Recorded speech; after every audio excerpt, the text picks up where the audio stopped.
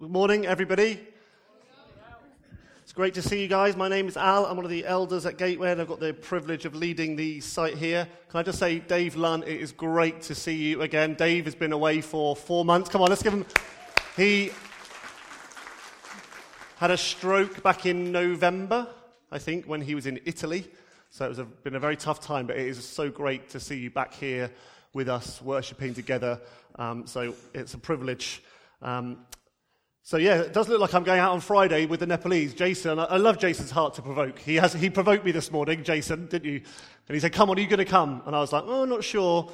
And then Sarah said, yeah, you should go. And I said, now I am going. I'll be there, either 11 o'clock at Town Centre or 10 at Cavendish Square. And do you know what? Honestly, the thought of, it's not something that I'm comfortable doing. I just want to put it out there. It's not something I find easy. Talking about my faith one-to-one with people, I feel comfortable in a town centre environment. It's not my immediate sphere of kind of, I feel really comfortable here, but I want to just go and stretch my faith and go and stand with these guys and see what God will do. So if you're thinking it's not my thing, come and join me. We'll do it together.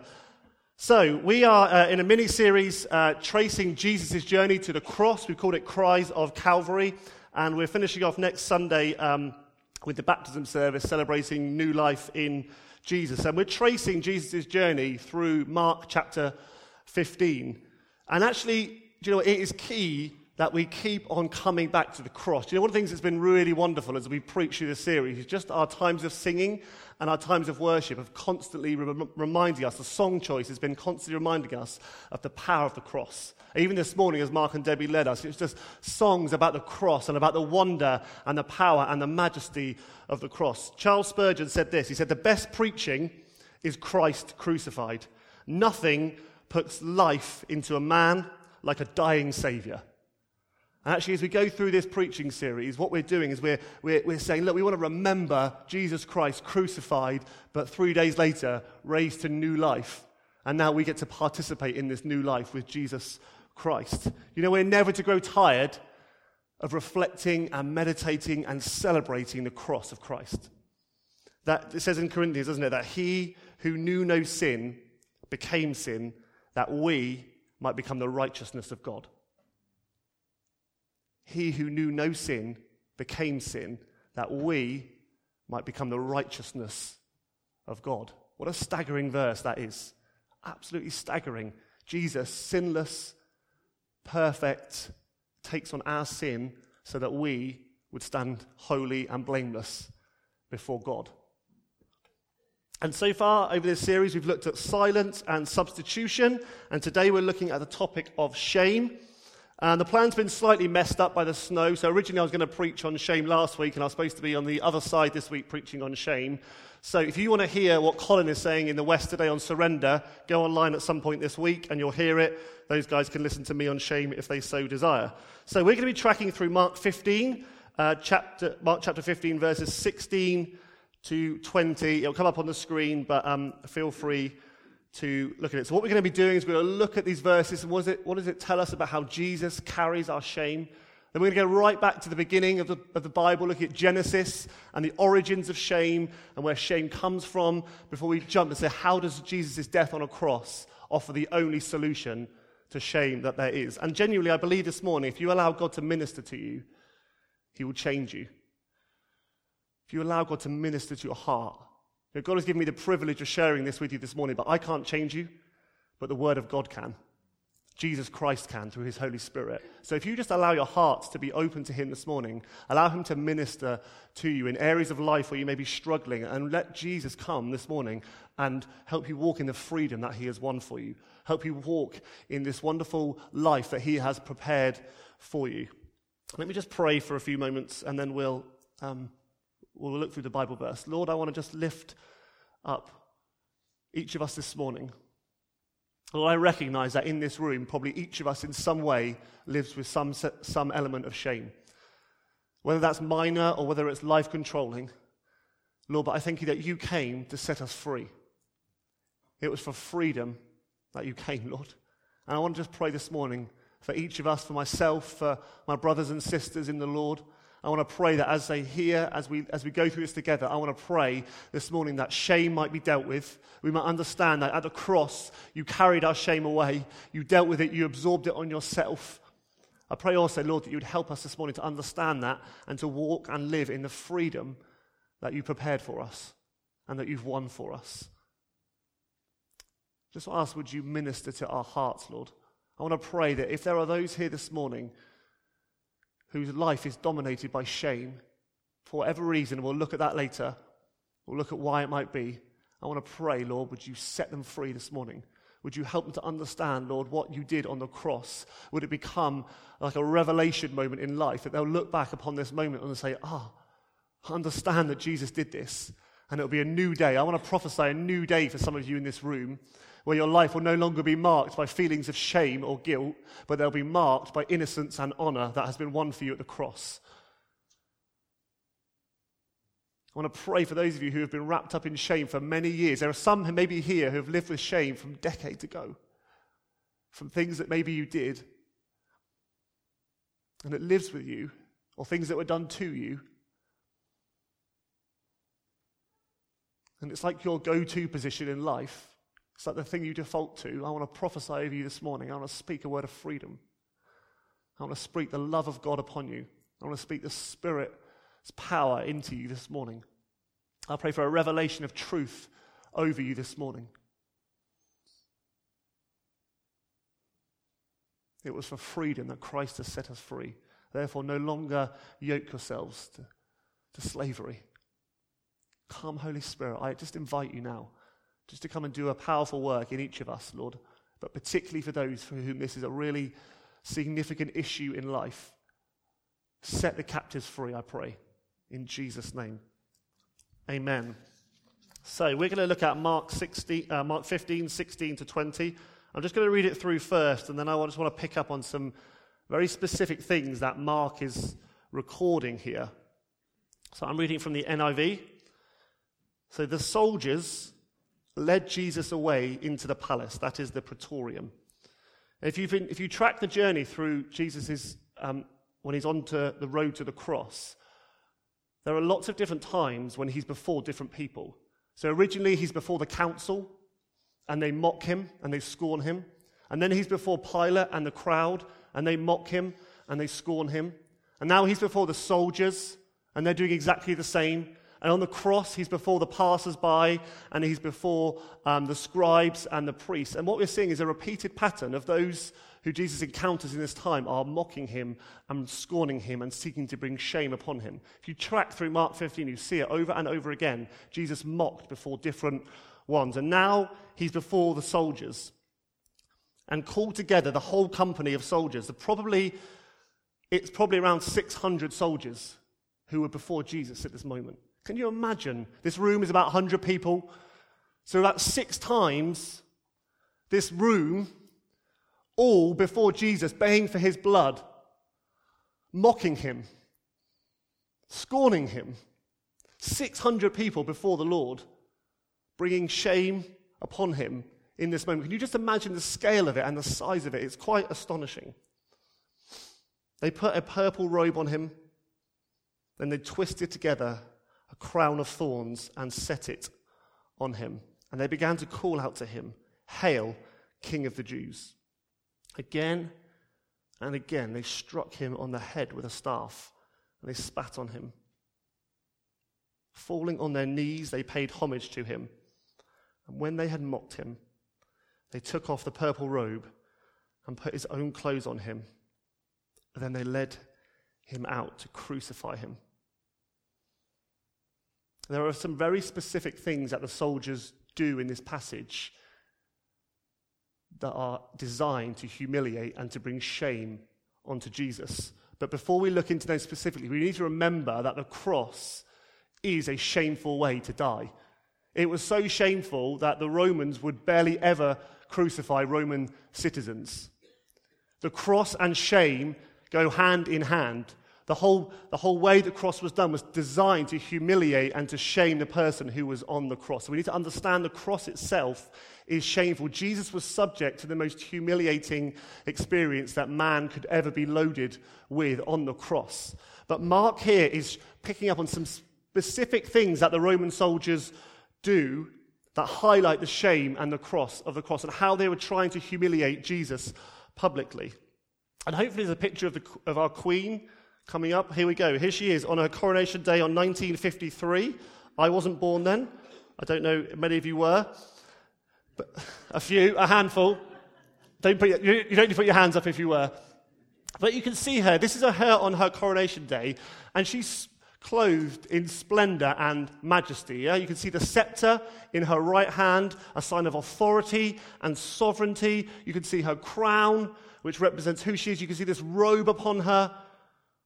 And she's dressed in finery, and she's being honored in this moment. And if you go onto YouTube, you watch her coronation day, you see people saying, "All hail the Queen," and they're saluting her. It's a day of great honor and great glory being brought to this lady as she's trusted with leading our land, the British country. But you see, the actions of the Roman soldiers are all associated with royalty. But rather than doing it in a way that's intended to bring glory or honor, they're intended to shame Jesus. And there's 6 particular things in this passage that we can miss if we're not careful, that I want us to go over. Because the actions of the Roman soldiers, they say, hey, Jesus, who's the rightful king, who deserves honor, actually is shamed before the Roman soldiers, and in doing so is actually absorbing our shame and our wrongdoing. And so there's 6 things that are spoken about in this passage. Verse 17, they put a purple robe on him. That's the first one. Purple is a royal color. Robes are put onto a king, and they're meant to mark a king's stature, a king's status.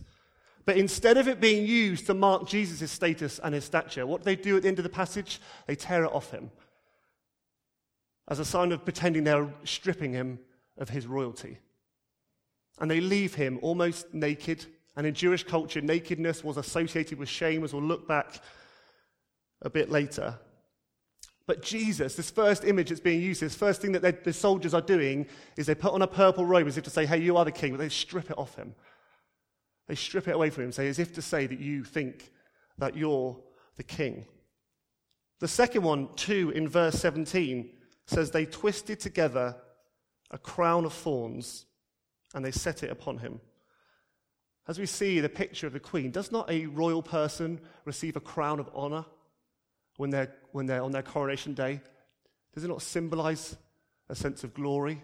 And Jesus, rather than receiving a crown of honor, receives a crown of shame and a crown of pain as he takes on these thorns that would have pierced into his head and would have caused blood loss through his skull. Do you not see the imagery, what's happening here? The Roman soldiers saying, you think you're a king? We're going to give you a crown of thorns to bring pain and shame. The third one is this. So they began to call out to him, "Hail, King of the Jews." But you see, this is not some mark of respect that kings deserve when they say, "All hail the king," or "All hail the queen." This is intended to mock him, and it's a sign of scorning him and bringing shame upon him. They're hailing him to mock him. Verse 19, the fourth thing, again and again they struck him on the head with a staff. In Matthew's book of Matthew, when he describes this, he says they first put the staff into his hand and they strip it out of him and they start to hit him with it. This is a wooden staff, solid wooden staff, like a scepter. And you see a scepter is given as a sign of sovereignty, as a sign of authority. And they give it to Jesus, and they rip it out of his hand, and they beat him with it over his head again and again and again.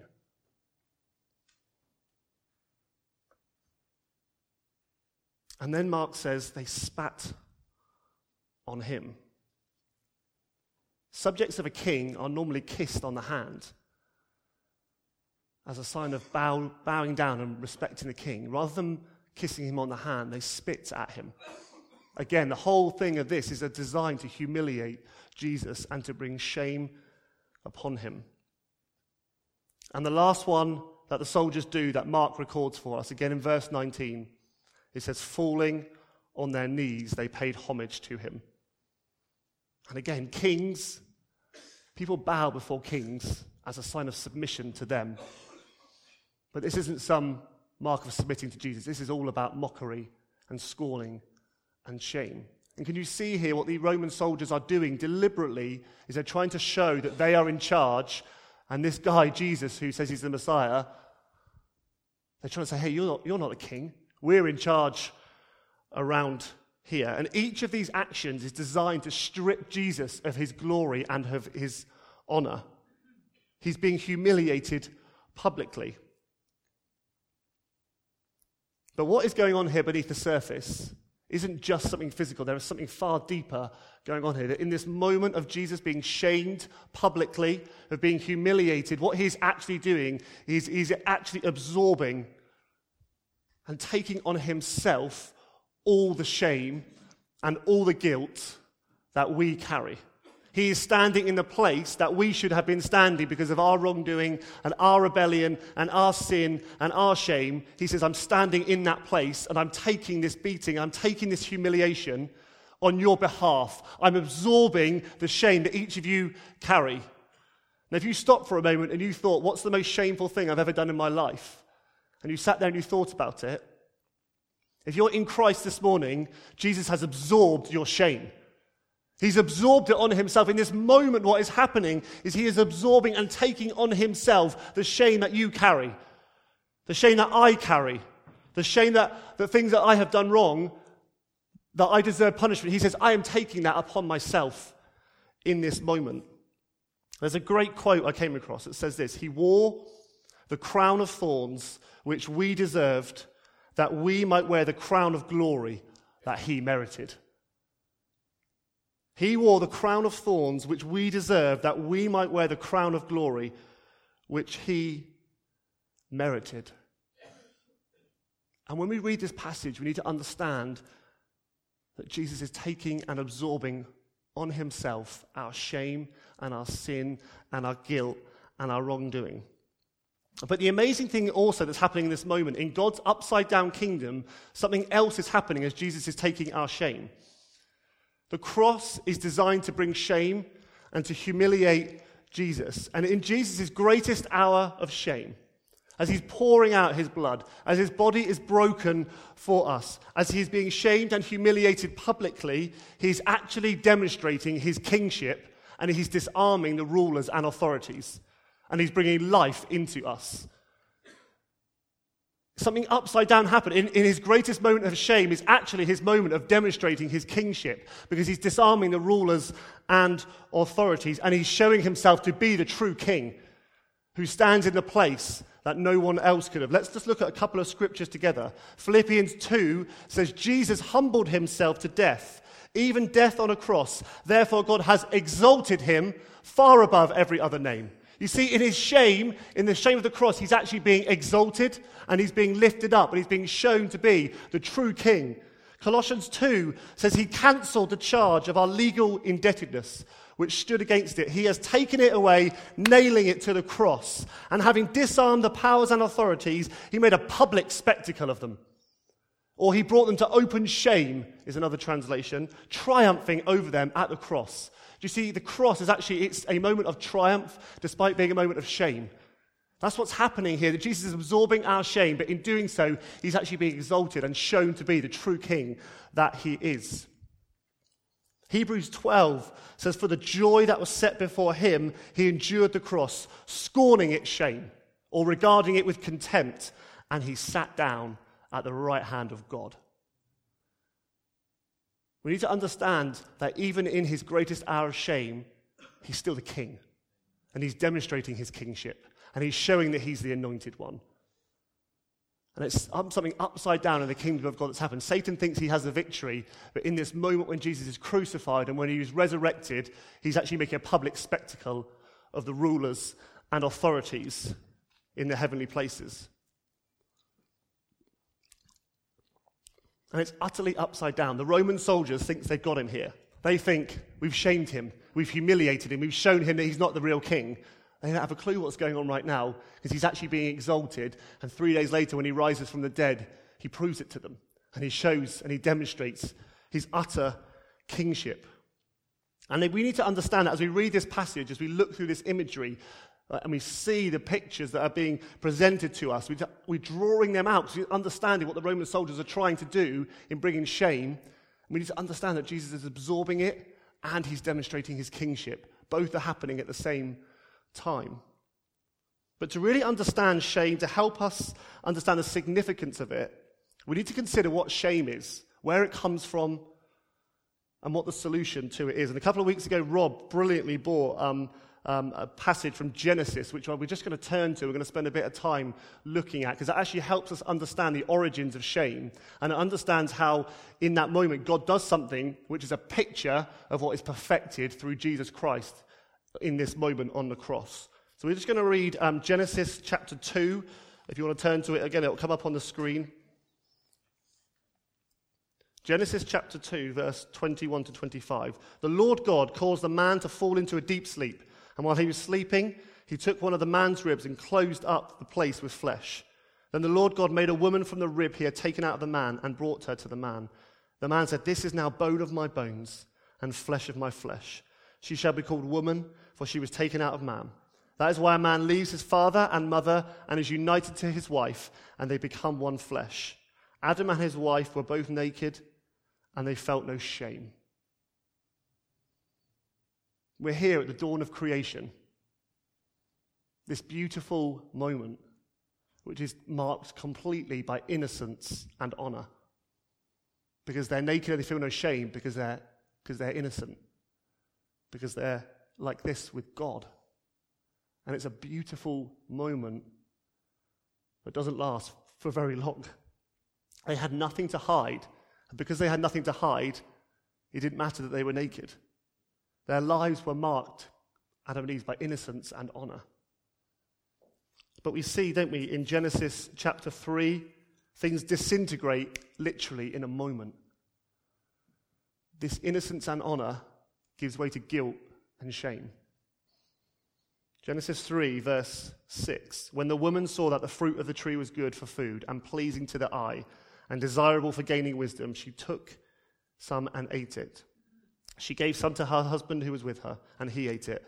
Then the eyes of both of them were opened, and they realized they were naked. So they sewed fig leaves together and made coverings for themselves. Do you know what? I was actually going to try and sew some fig leaves together, but I didn't get time, and it would have just been a bit embarrassing. Then the man and his wife heard the sound of the Lord God and as he was walking in the garden in the cool of the day, and they hid from the Lord God among the trees of the garden. But the Lord God called to the man, "Where are you?" He answered, "I heard you in the garden, and I was afraid because I was naked, so I hid." And he said, "Who told you that you were naked? Have you eaten from the tree that I commanded you not to eat from?" We see innocence and honor disintegrate in a moment. And innocence gives way to guilt, and honor gives way to shame. And to signify the shame that they felt spiritually, they need to cover themselves up physically. Because suddenly shame is a reality of the lives that they live. Because of this break in their relationship to their Creator. Do you know what's fascinating? No one told them that they were naked. But if when you read Genesis 3, they actually realized they were naked. There's a self-realization, because when there's a break in the relationship to God that's marked by honor, suddenly shame comes in. They realize their shame before God. And then in verse 11, God says, "Who told you that you were naked?"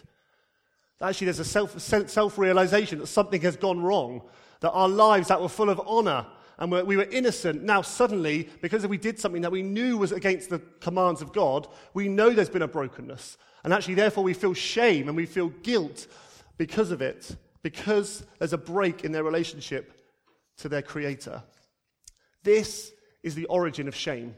And the reality is, ever since that moment, lives have been marked by guilt and shame. Each of us, myself included.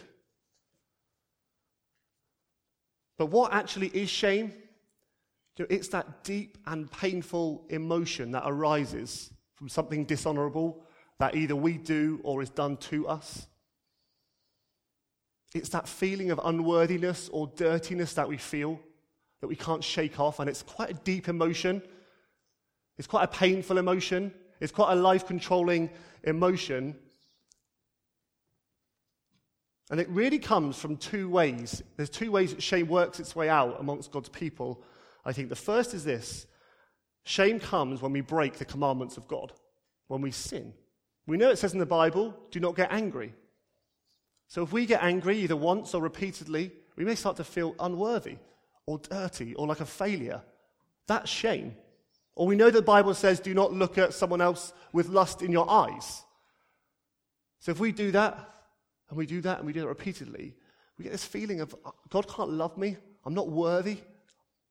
I'm not good enough. It's like a dirtiness feeling. It's like an unworthy feeling that you feel right inside of you. That's what shame is. That's shame working its way out in your life. But do you know what? It's right that we do feel broken over our sin. We shouldn't go, hey, I sinned, it doesn't matter. It's right that sin causes us to feel broken and there's a sense of something that is wrong. But the problem with shame causes us to look within ourselves at our own actions, and we feel unworthy, like I can't therefore come before God this morning because you don't know what I did last night, or you don't know how angry I got before I came to church this morning, so I'm unworthy in the presence of God, and therefore what happens is you back away, and you draw away, and you try to hide. But feeling broken over your sin, but understanding that Jesus has already paid it, and he's already absorbed your shame, causes you to run into his arms, into his grace, into his mercy. And that's the difference, because shame causes you to withdraw, and it causes you to look within yourself. Understanding the grace of God causes you to run to him, and run into the loving arms of a father who's there waiting, saying, welcome home, my son. Welcome home, my daughter. And that's the difference between shame and grace. Shame causes us to run away. Grace causes us to run in to the person of Jesus Christ and run into his mercy and run into his arms. I think a great way biblically that you see shame working out is Peter when he denies Jesus.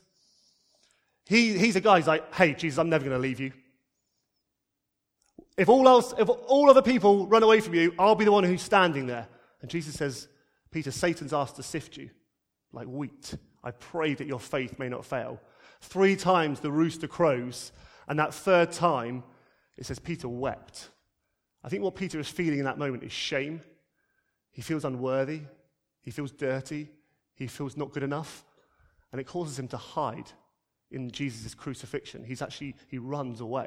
I think he feels shame in there. Let me just give you an example from our own life.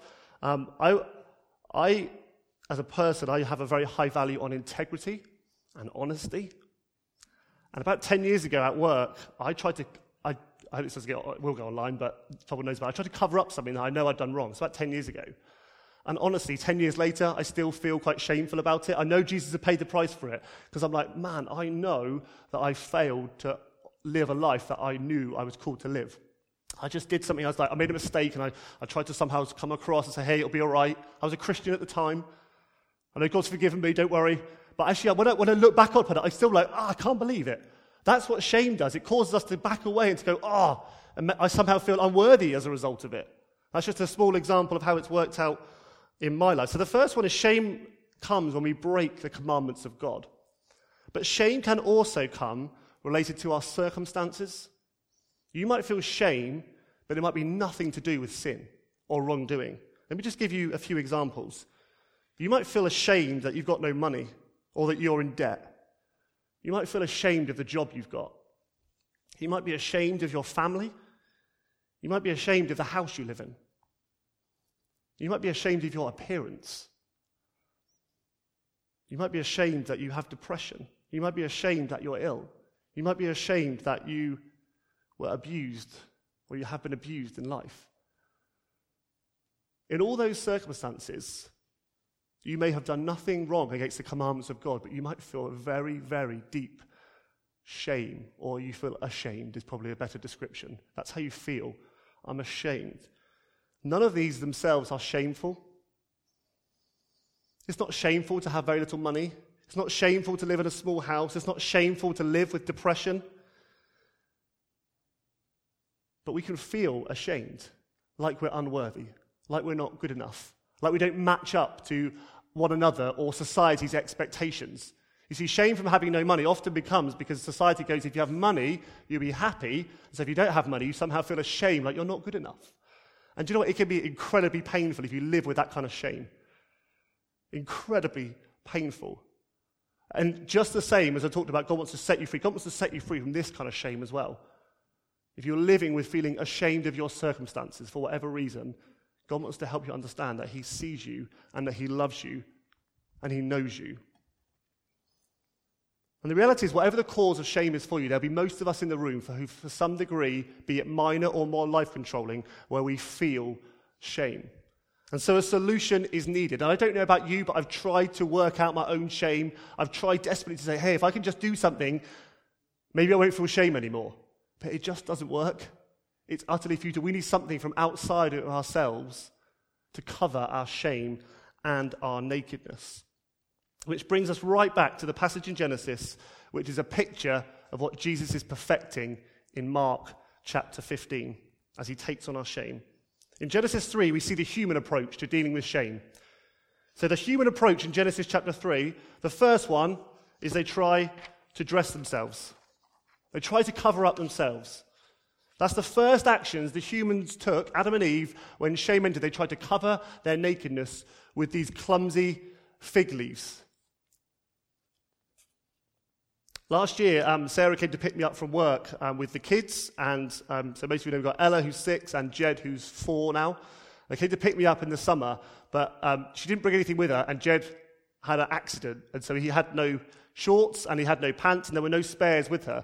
So we clumsily thought, if we take his T-shirt off and wrap it round him, then maybe that'll do the job. But very quickly we realised that just did not cover him very well at all. He thought it was absolutely hilarious, but the reality was our clumsy attempts at trying to cover up our son just did not work.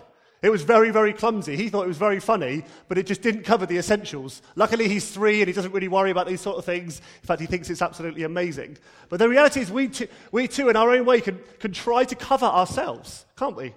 If I could just stop getting angry, if I could just stop looking at that person with lust, if I could just manage my finances or my home better, then maybe I won't feel shame. We can try and cover it up ourselves and just brush over it. Hey, it doesn't really matter. It's fine. And the second thing that the humans try to do is hide.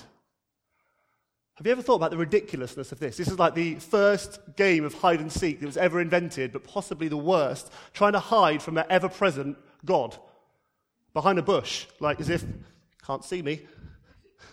The reality is they're trying to hide from God as if somehow they must have known they couldn't hide from God, but they sort of try to hide away, try to run away, try to hide away from him. And we can try to hide.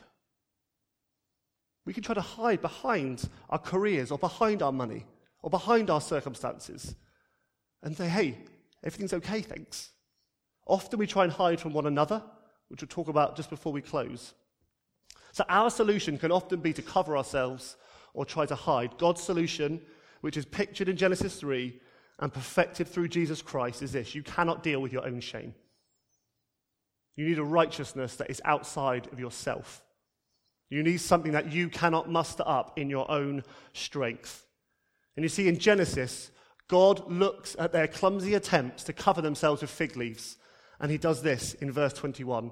The Lord God made garments of skin for Adam and his wife, and he clothed them. He looks at their clumsy attempts, and he graciously makes the first blood sacrifice.